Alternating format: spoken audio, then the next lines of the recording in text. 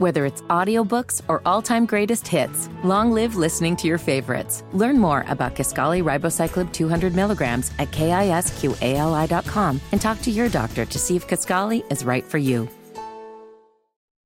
Hammer and Nigel. Can you believe these characters are weirdos? So let's rock it! On this vote, the yeas are 311, the nays are 114. With 2 recorded as present. 2/3 voting in the affirmative, the resolution is adopted, and a motion to reconsider is laid upon the table. The clerk will notify the governor of the state of New York of the action of the House. Under Clause 5D of Rule 20, the chair announces to the House that in light of the expulsion of the gentleman from New York, Mr. Santos, the whole number of the House is now 434. Yeah, I think we kind of saw this one coming. The New York House Republican George Santos, kind of a weirdo. Got elected under false pretenses, lying on his resume from what it lied to the voters. Got kicked out of the House of Representatives. More on that coming up here in just a few minutes, Hammer. But first, here we go, another wild night in Indy. So an IMPD officer killed a man who was reportedly holding a woman hostage inside the cab of a semi last night. Now, this took place on the southwest side at the McDonald's near Knight's Way. So this is kind of by 465 on the southwest side. And according to the police, officers at the scene spoke with a person who called 911. And that person pointed out the semi-cab where this disturbance was taking place. They could hear a woman yelling out and screaming for help. Officers then knocked on the semi-door, and a man came out from behind, and then he kind of sat in the driver's seat for a moment, but then he retreated back really quickly to like this partition, and that's when they heard the woman screaming even more. Wow. So at this point, the officers surround this truck and announce for those in the cab to come out.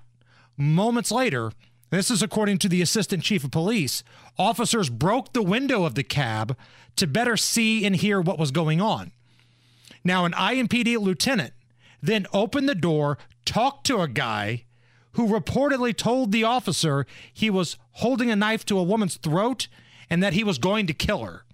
So we got a little hostage situation going on here.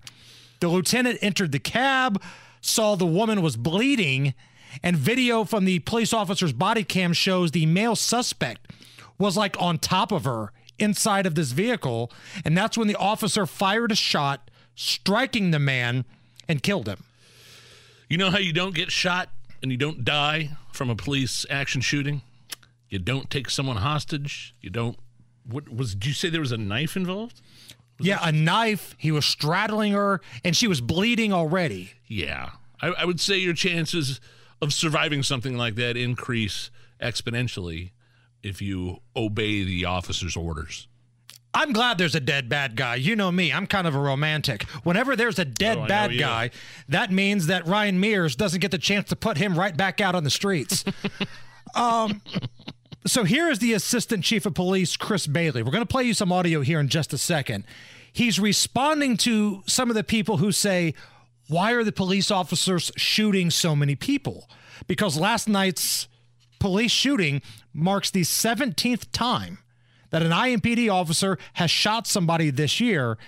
And at this point, 9 of those people have died. This was the 13th officer-involved shooting since August 1st. Anytime there's a loss of life in our community, which has happened way too many times over the last several years, it's frustrating for all of us. We never want to put our officers in positions where they have to use deadly force, and we certainly don't want them to ever, and they certainly don't leave their houses hoping that happens. I love how outlets like the Indy Star, why are there so many more police action shootings this year? Well, there's more bad guys not complying with officers' orders. More bad guys not in jail where they belong. And again, I don't know the rap sheet on this guy that was holding somebody hostage. Yeah. I know nothing of the history. But you're right, Nigel. If you don't hold someone hostage, if you don't hold a gun to someone's throat, and if you don't threaten to kill that person and straddle them and not release them and cut them and make them bleed, maybe you're alive today. If you get pulled over and just comply with the officer's orders and all of a sudden you get out of the car and start being belligerent and then get back in the car and grab a gun, yeah, the chances of you getting shot and killed in a police action shooting, I would have to say, are close to 100%. And for the people who are upset that the IMPD has to shoot and kill bad guys, let me ask you this. What if that were your daughter last night being held at knife point by some lunatic? Yeah. What if that were your wife? What if that were your mother being held at knife point by some lunatic? Would you want the police officer to save her life? I wouldn't have want them to have hesitated. And that's the problem sometimes with, putting officers' lives in danger is because, well, should I pull the trigger? I mean, I know I'm going to, I know they're trying to kill me. I know they're trying to kill somebody else, but am I going to get charged with something here? I better think real fast and hard before I pull the trigger. And whenever these things happen, and that puts their lives in danger, and that puts lives of the victims in danger as well.